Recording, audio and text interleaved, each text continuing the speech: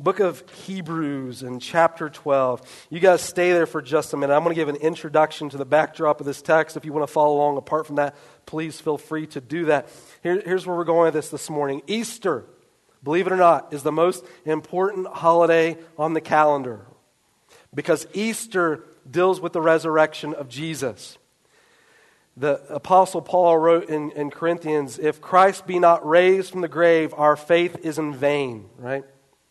So our faith centers around the resurrection of Christ, His ability to demonstrate to us His conquering over sin, Satan, and death, and giving us the hope of eternity in Him because He Himself has overcome the grave. The promise that He gives to us is that we, as we place our faith in Him, may also overcome the grave. Easter is the day of celebration. If you want to refer to it more specifically or more biblically correct, it would be Resurrection Sunday that we celebrate, doing with the resurrection of Christ. And leading up to this resurrection, exactly one week before the resurrection of Jesus was a day referred to as Palm Sunday. The Christians celebrate Palm Sunday as the triumphal entry of Jesus into Jerusalem. It's recorded in all four Gospels. This was a day also that the nation of Israel celebrated the arrival of Jesus in Jerusalem just before His crucifixion. Jesus came that we may know Him and enjoy Him forever. Prophet Zechariah in chapter 9, that's a beautiful slide, by the way, isn't it? Shalom made that. Zechariah chapter 9 and verse 9, you're going to give me a click. I don't have power to. One more. Chapter 9 and verse 9 says this, rejoice greatly, O daughter of Zion. Shout out, daughter of Jerusalem. Behold, your king is coming to you. He is just and having salvation, lowly, and riding on a donkey, a colt, the foal of a donkey. Could you imagine that you're gathering together like usual on Passover Sunday, and as a Jew, you know the Old Testament. Most of them have it memorized and ingrained in their mind, and they know if we were to mention this verse, they could open their Bible and point right to where it would be in Scripture. And they're gathering in Jerusalem, they're celebrating this Palm Sunday, and all of a sudden they see Jesus, the one that they've been heralding as the Messiah, coming into Jerusalem riding on this donkey. Could you imagine this moment as a Jew realizing what was happening as Zechariah chapter 9 and verse 9 is being fulfilled in their very presence?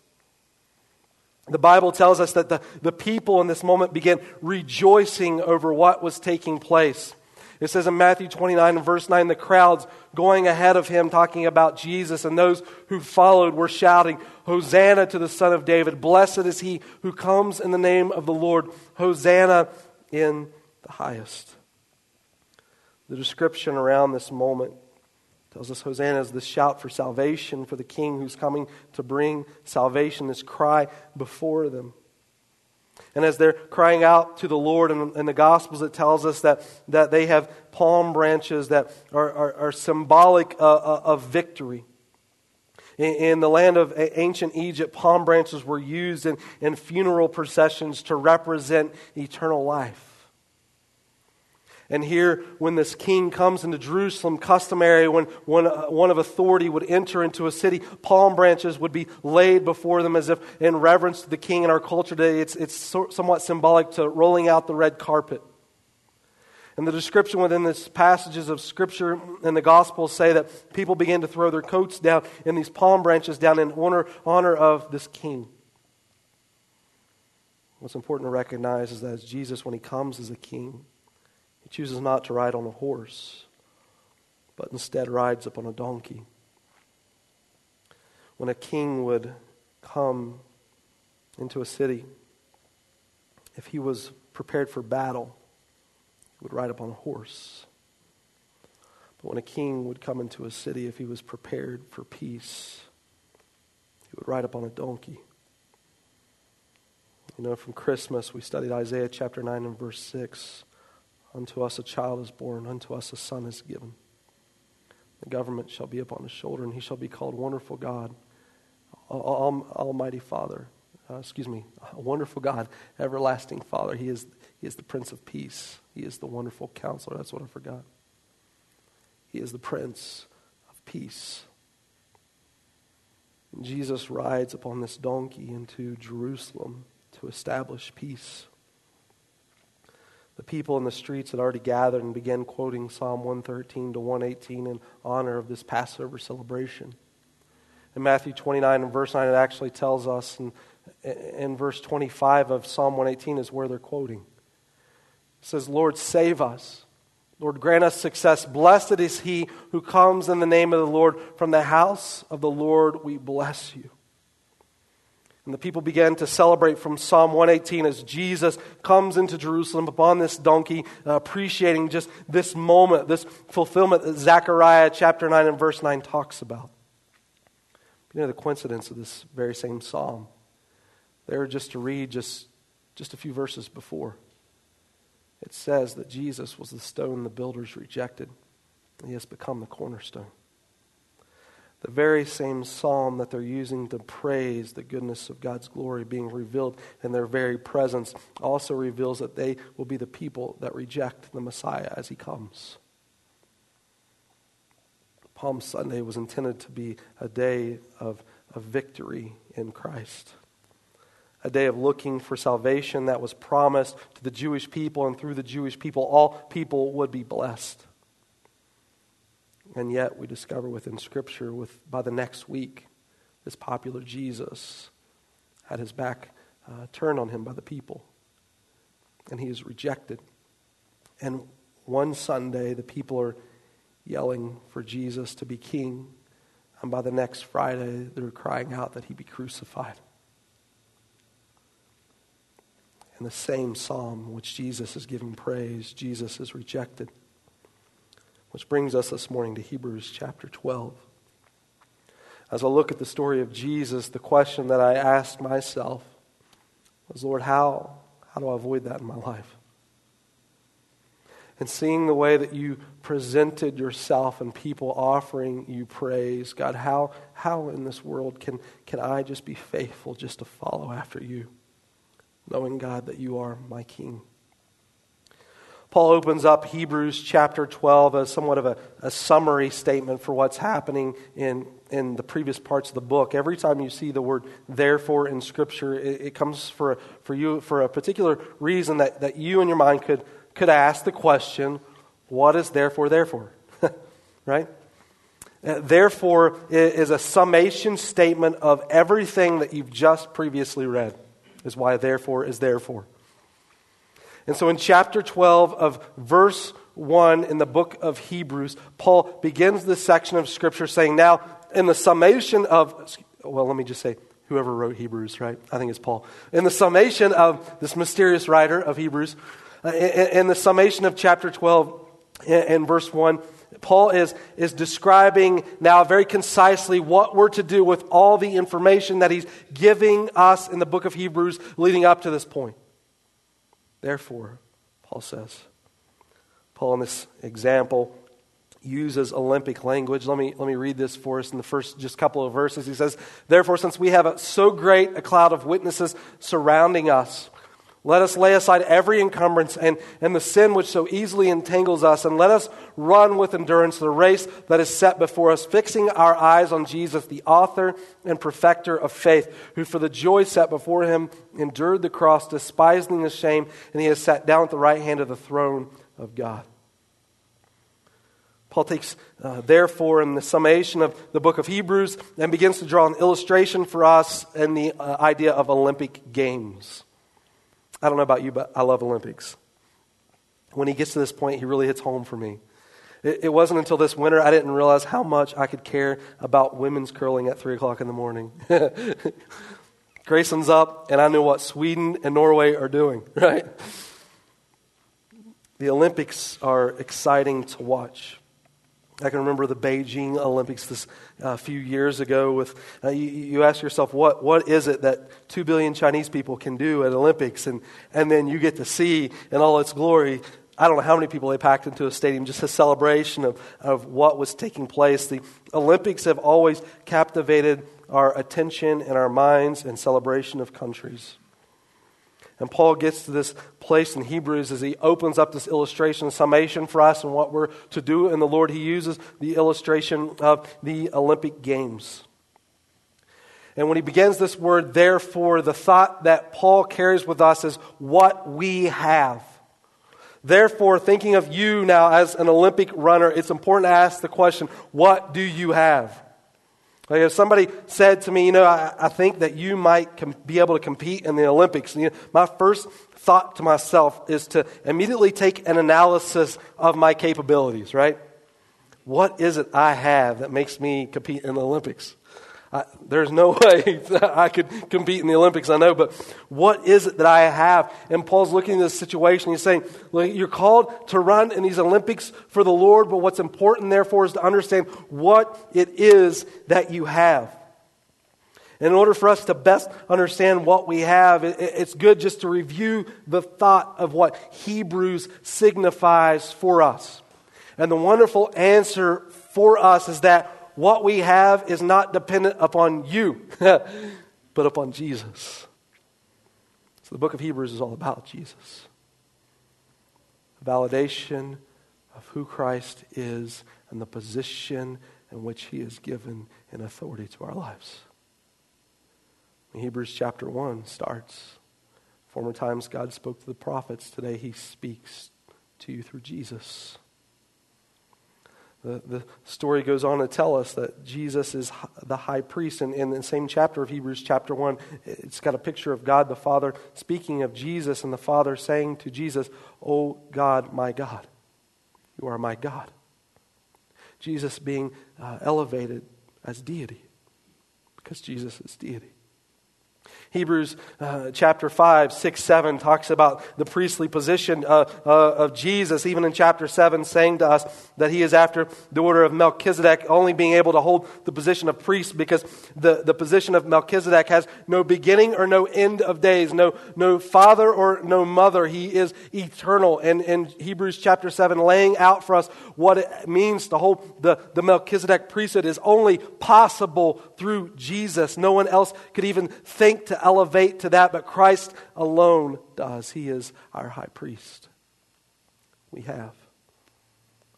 The book of Hebrews tells us that Jesus fulfills the work of the law and the purpose of the temple. Jesus was perfect.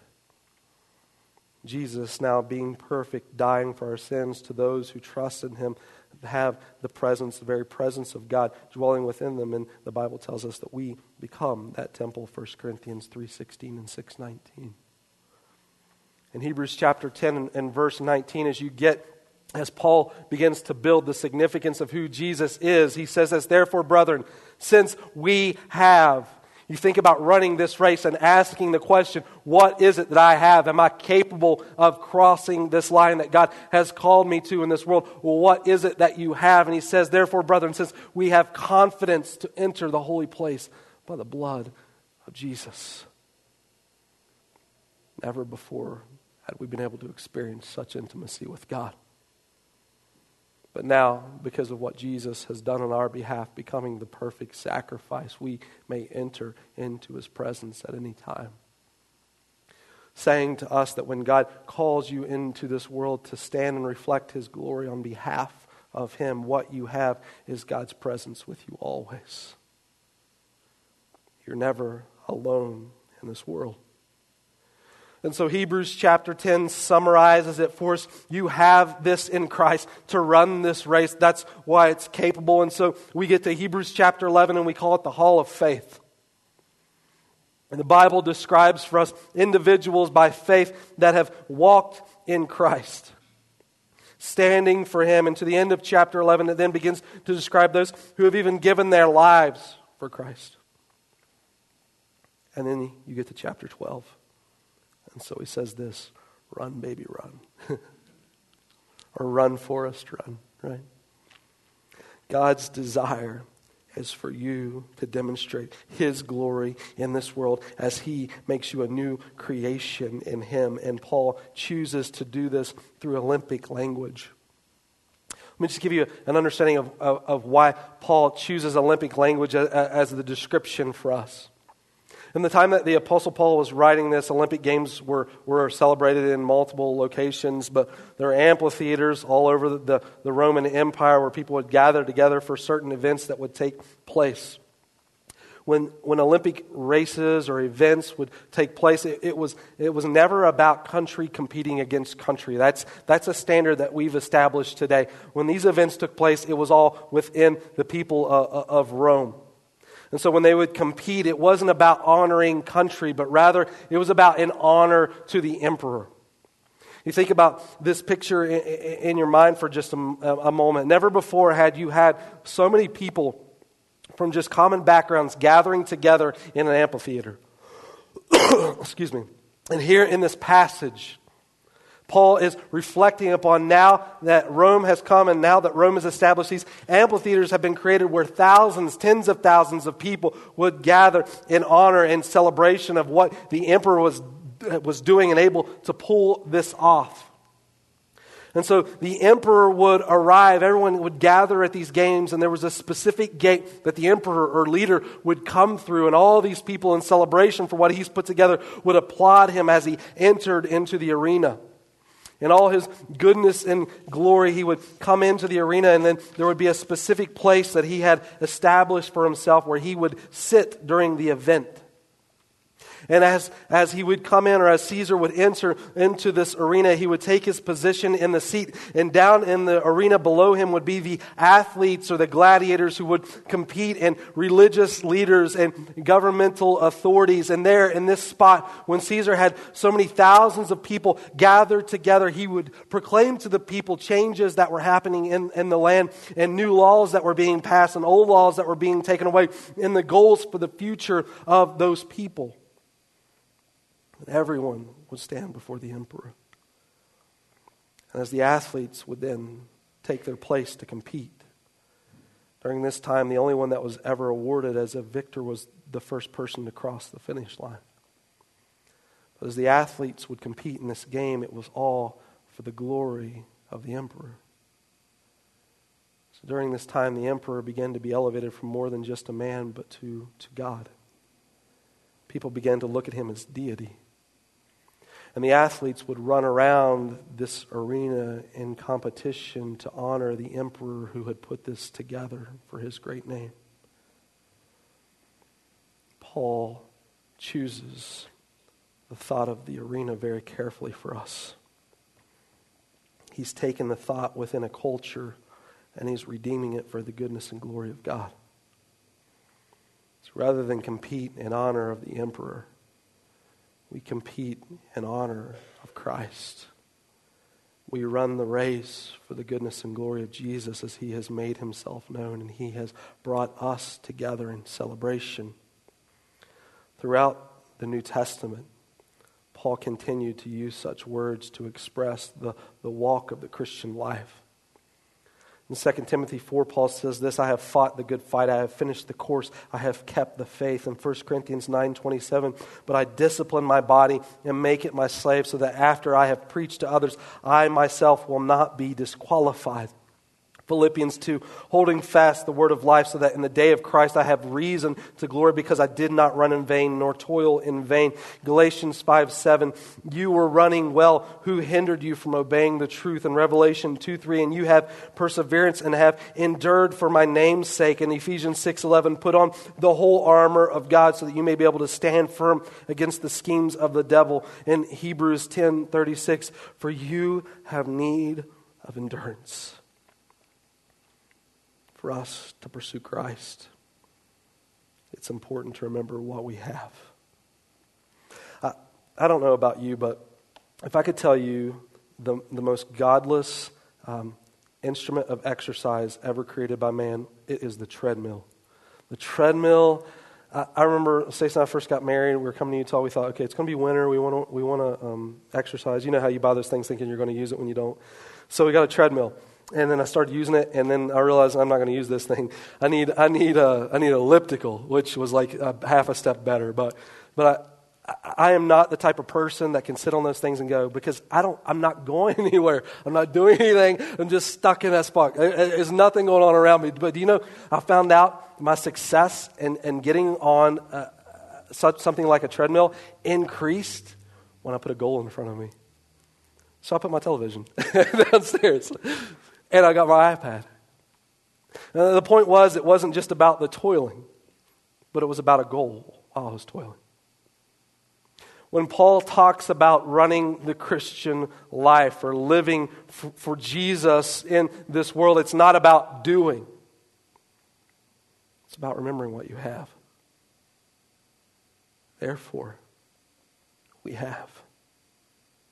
Paul says in chapter 12 and verse 1, we have such a great cloud of witnesses surrounding us. We'll get to in just a moment here.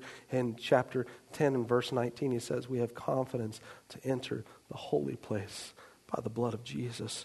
We have. Jesus is with you every step of the way. You have.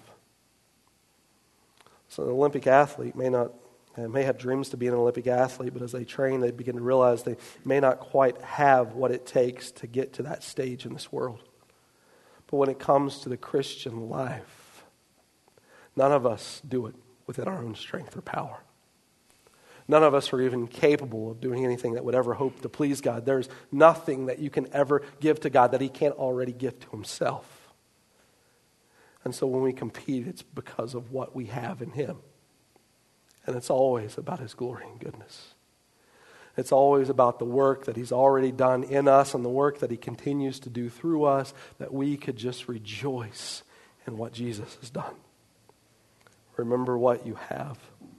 And Jesus is with you every step of the way. And as you remember what you have, it gives you the opportunity to look forward to where you're going.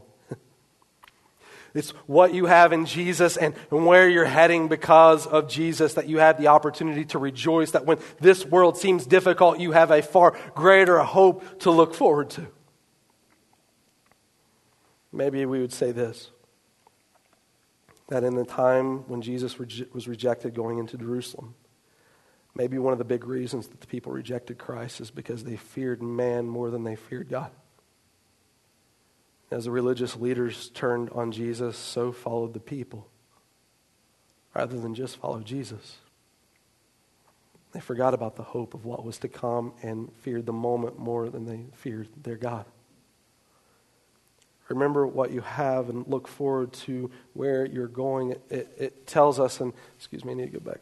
It tells us in Hebrews chapter 1 and verse 2. Let me read 1 and 2 here for us. Therefore, since we have so great a cloud of witnesses surrounding us, let us also lay aside every encumbrance and the sin which so easily entangles us, and let us run with endurance the race that is set before us, fixing our eyes on Jesus, the author and perfecter of faith, who for the joy set before Him endured the cross, despising the shame, and has sat down at the right hand of the throne of God.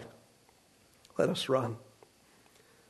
And Paul comes to, or the writer of Hebrews, whoever you want to pick, comes to this place and he says this, we have so great a cloud of witnesses. What do we have? We have these individuals who have gone on before us, who have been faithful in Christ. Chapter 12 is on the backdrop of chapter 11, and chapter 11 has just walked through the Old Testament of those who have been faithful in Jesus. And he comes to chapter 12 and says, remember these individuals who have run before you in this arena to the praise of God. We have their examples to look at, and so consider what they've done and continue to follow down that path. Randy Alcorn, in his book on heaven, has an interesting view on this portion of Scripture. He says it this way, that when we run in this world for Jesus, all those who are with the Lord in heaven are watching what's happening in the course of history. He refers to the word witnesses in this passage of Scripture as those who are actually witnessing the events that are taking place. I have the tendency, and Randy Alcorn brought this up in his illustration. He said, people think about whether or not loved ones see you in heaven. And I tell you, other than this verse in the Bible, I don't have any basis for this, okay? And I always say in this passage of Scripture, Randy Alcorn says this, and I'm not saying this. When we talk about witnessing and surrounding that, when people get to heaven, you wonder if the immediate discussion within their mind is the course of what God has done in the Old Testament, meaning our loved ones who have passed on before us, they're in heaven with Abraham, Moses, Paul? You think they're talking about what happened, what God did, the stories of the Bible? Or do you think that God's still playing out a story in history? Will people be rejoicing over that? Rejoicing that God's glory is culminating, coming to a point where His glory would be made known. I would say this, the scarcity of taking a verse like this is to start thinking that we would create ancestral worship, and if that would be the goal of it, then that would be vain. But the point is to look at the example. The point of this verse is just to look at the example of what they have done in the Lord and using that example to spur us on. I mean, you think about loved ones that you may know that have walked with Jesus. I think of this past year, lost my grandfather who was a giant for Christ. Going to his funeral, there were older people that my grandfather was almost 80 when he passed, and when he was in his 20s, he helped in youth ministry, and he would travel into neighborhoods. I grew up in a low-income area, and he would pick up young kids, and he would take them to church, and then with extra money that he earned with his job, he would take them to things that they didn't have money to do, that they could enjoy it together, but he just influenced them. And when my grandfather passed away, people I didn't even know existed, stories about my grandpa I didn't even know. I go to the funeral, and these kids that were young, who were brought up and shown how to be a godly man by my grandfather, came to the funeral and just shared with my family how much it meant. So great a cloud of witnesses. You look at what people are doing for Christ, just celebrating in this arena in honor of the King, wanting to see His glory made known and running this race before Him, thinking about those who have gone on, looking not only on what we have, but what is to come in Christ. How easy it is when our eyes are just on the prize to just run with glory for who Jesus is. We look to their example. You think about the back end of this verse. Not only are we looking to this example, but one day this verse for you might be a past tense. What about the legacy you leave? And what do people say about you when they think about the hall of faith and you coming to church saying that you walk with Jesus? When people look at your example, do they think of this arena and saying, man, they ran, and I want to run too? You think about your children and grandchildren, what you want them to appreciate in Jesus, and the way that you demonstrate that in life. It's to say this: I had this in Christ is why I was able to run, and I kept my eye on the prize, thinking of this King gathering together with a cloud of witnesses in the celebration that is to come. In that, I rejoice. And so talking about Jesus in verse 3, it says this: for consider Him who has endured such hostility by sinners against Himself, so that you will not grow weary and lose heart. Jesus has become that ultimate example. He focused on what it was to come before Him. And in verse 4 it goes on and says this: you have not yet resisted to the point of shedding of blood in your own striving against sin. And I would say, in reading this passage of Scripture, that verse makes this passage the most difficult verse in the entire section of Scripture that we're reading together. See, I interjected with this thought when we began: how am I faithful in following Jesus? How can I just continue to pursue Him with joy in this life and not reject Him like we see in the triumphal entry of Christ? And then in verse 4 it says this: you have not yet resisted to the point of the shedding of blood, and you're striving against sin. Meaning, in Hebrews, the believer is being encouraged to pursue after Jesus, and what they're acknowledging here is the reason that they stop pursuing after the Lord has nothing to do with their own personal sin,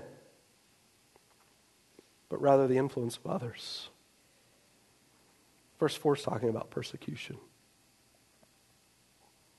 So your faith really hasn't cost you that much yet, that's what it's saying.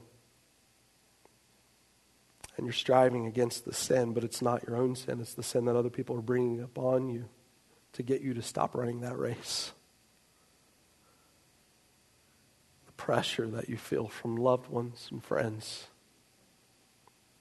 The excuses that they give you not to come here, in the way that they try to make you feel defeated about your new faith in Christ and the way that you're pursuing Him. You've not resisted to the point of the shedding of blood like Jesus did in verse 3. And you're striving against sin. Remember what you have and where you're going in Christ. It's far greater than any pressure anyone will ever place upon you. So he says in verse 5, and you have forgotten exhortation which is addressed to you as sons. Can I just say this maybe as an exhortation? When it comes to your relationship with Jesus and other people, who cares about other people? I understand that there's places where we walk in wisdom in the way that we choose to walk with Jesus, but Jesus is coming to this world to give you life forever. And you give that up because of other people. Jesus comes to this world that his joy may be made in you and your joy made full through him. Jesus comes that the fruit of the Spirit might be manifest in your life, and you reject that for other people. Cares about other people. There comes a place where you need to recognize that God has created you for him. And unless that works right, nothing else is going to matter. You've come to the point of the shedding of blood and your own striving as sin, and you've forgotten the exhortation which is addressed to you as sons. My son, do not regard lightly the discipline of the Lord, nor faint when you are reproved by him. For those whom the Lord loves, he disciplines and he scourges every son whom he receives. I think Paul in this passage of Scripture then begins to talk about personal sin as well. But the point is this. Jesus disciplines us through different means. And it's not because God desires to punish you. It's that God desires for you to run that race well. You think about the way that a runner, what he goes through in order to finish that. No one wants to cross the finish line last, right? Get me in the mix somewhere. What discipline? Walking in Christ, allowing Christ to transform you as you pursue him. And if you say to yourself, man, I want all that. I want God's glory to reflect on me. I want to think about what I have and where I'm going, and I want God to use me in this race. And so my thought to say to you this morning is just pursue him. Let God do a work within you. Let God's transforming power have time with you upon your heart as this world wars against what Jesus wants to accomplish, and we allow the world to inundate itself with its ideas upon our heart. Give Jesus the opportunity to discipline that heart to just reflect his glory in this world. I'm going to share this last verse in the section of Scripture. It's verse 10 and 11. Talking about the walk with the Lord. He says, for they disciplined us for a short time as seemed best to them. It's talking about parents. Parents disciplined us for a short time that seemed best to them. You guys can attest to that. All of us have parents, right? Mom and dad disciplined me. It seemed good for them, but did not seem good to me. They didn't. When you're under 20, they didn't know what they were talking about. And then when you're over 20, they knew exactly what they were talking about, right? Mom, I'm sorry. For they disciplined us for a short time as it seemed best to them. But he disciplines us for our good, so that we may share in his holiness. See, when Jesus starts taking things from our life that hurts for his goodness, it's also good for us. It's because God's always got your best interest in mind. God knows what's best for your life, and it's what he's created you for. And so in verse 11, all discipline for the moment seems not to be joyful, but sorrowful. Yet those who have been trained by it, afterwards it yields the peaceful fruit of righteousness. That verse is pretty self-explanatory, but let me just say this. God created a cloud of witnesses in this previous verses to encourage us, right? And I think he created the church for the same reason. It doesn't make you godly to endure difficulty on your own. Matter of fact, I think it's the exact opposite. Because I think the reason that Jesus created his church is so that we could be an encouragement to each other. This is what I say is God has revealed his glory in all sorts of ways. You look at creation, you see God's glory, but I think the most important place that God has given us his glory to be identified is within us. God created us. When he created us, he said it was very good. He breathed in us his Spirit, saying to us that when God's presence is going to be specifically made known, it's going to be through the life of one who knows him. If you want to see a real miracle take place, it happens in the heart of individuals as Jesus transforms it. And so we're going into this world and we're struggling and we're finding hardships. If we fight that on our own, we're robbing the body of Christ of doing what God designed the body of Christ to do. God creates a family here in Him that we could encourage one another as a cloud of witnesses before the Lord to continue to run the race. It's a fight that was never designed to be on your own. I mean, you think about the way God has presented Himself. Triune being, Father, Son, and Holy Spirit. And God is love, and within that triune being, love has completely manifested itself. God created humanity. When He created man, it was not good for man to be alone, so He created woe man, right? And those two create community, and in that there's family. God has always been about community. God has always been about family. God has always been about relationship. And so to fight fights on our own and to feel like we're something superhuman because of what Jesus has done is contrary to what Jesus is even saying. We have this great cloud of witnesses, and for a little while discipline may seem difficult, but it's a battle that's not ever intended to be fought on your own, but in Christ. Maybe I'll look at this whole passage this morning and say this. My concern is for those who are fooled into thinking they're running when they're not. My concern for myself is to think that I'm running when I'm not. In Psalm 118, the people, verse 25, 26, they showed up on Sunday for church and they nailed it, right? Hosanna. And then in the week, they deny Jesus. I mean, it's a beautiful example of Sunday Christianity, isn't it? Praise Jesus on Sunday. Praise whatever I want on Monday because I gave God Sunday. 2 Timothy chapter 3 says this, hold to a form of godliness, although we have denied its power. We hold to a form of godliness, but we deny its power. You ever get to a verse like that and just think, is that me? I hold to a form of godliness, but I deny its power. God, is that me? I don't want it to be me. You read this section of Scripture and you find out that what's happening in this passage of Scripture is that there's individuals going around teaching what they're calling God's truth, and it isn't. It sort of gives this reflection of godliness, but it really has nothing to do with Jesus. It's religion masked in Jesus. It's not Jesus. It's all about what you're doing, but it's not about who you're pursuing. It's about the way you're living, but not who you're going to. It's about the power within yourself. It has nothing to do with what Christ has already done for you. It's not Jesus. Jesus is a place where the broken find healing. Jesus is the place where we find strength to live for day to day. Jesus is the place where we have hope to face whatever we go through because we know no matter how dark the day may be, the glory shines brightly in Christ. I don't want to hold to a form of godliness but deny its power. And so this morning I would encourage you to join me in the same thought to say to us this. It's important for us to reflect on what we have in Christ, not in ourselves, but what we have in Christ, not what other people bring upon us and religiously pressure us into. It's what you have in Christ. And regardless of what they say, who cares? It's about Jesus. What we have in Him. I remember where we're going in Him. We have so great a cloud of witnesses by example that have led before us, cheering in this arena at the celebration of the King who has come and giving us all things in Him. And now we get to join in them in likeness in just celebrating God and rejoicing and running this race for Him. I would say for us, Jesus is more than just a get out of hell free card. He's a King we get to appreciate every day of our lives. I love the way Revelation ends for us. The book of Revelation, I'm going to turn to this last verse.